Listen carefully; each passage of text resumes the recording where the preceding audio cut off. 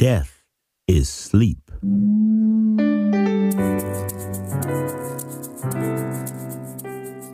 One fundamental truth that has long been a cornerstone of every true Christian is the understanding of the state of the dead.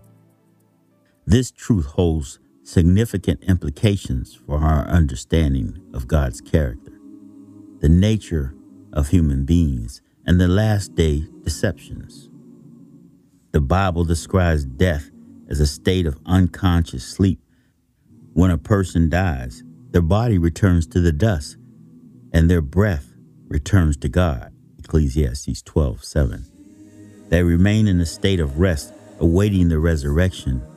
The scriptures declare that the dead know not anything. Ecclesiastes 9:5. Their thoughts, their love, and hatred all perish.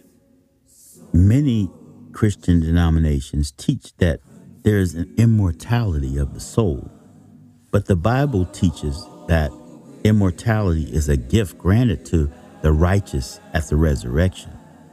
The concept of an immortal soul derives from an unbiblical pagan influence that crept into Christian truth. In fact, the allegation and insinuation that humans could live eternally apart from God is a lie first told by Satan, leading up to the fall of Adam and Eve. Genesis 3:4.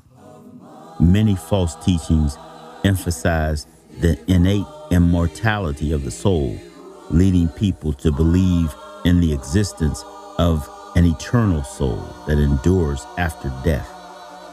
This false truth conflicts with the Bible truth and opens the door to misinterpretations of salvation, judgment, and eternal destiny. The truth on the state of the dead is deeply rooted in biblical truth and plays a crucial role in shaping our understanding of God's character and the nature of humanity.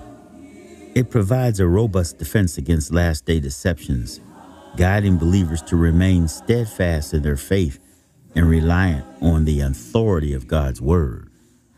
As we go through the trials and complexities of the last days, let us hold fast to essential truths, allowing it to shape our worldview and protect us from subtle snares of falsehood like the immortality of the soul. Remember this: death is just a sleep. For information on this and other topics, please contact us at llhinc@gmail.com. That's llhinc@gmail.com. This is Fred Murphy from Lifelong Health in Atlanta, Georgia, saying bye for now and be blessed.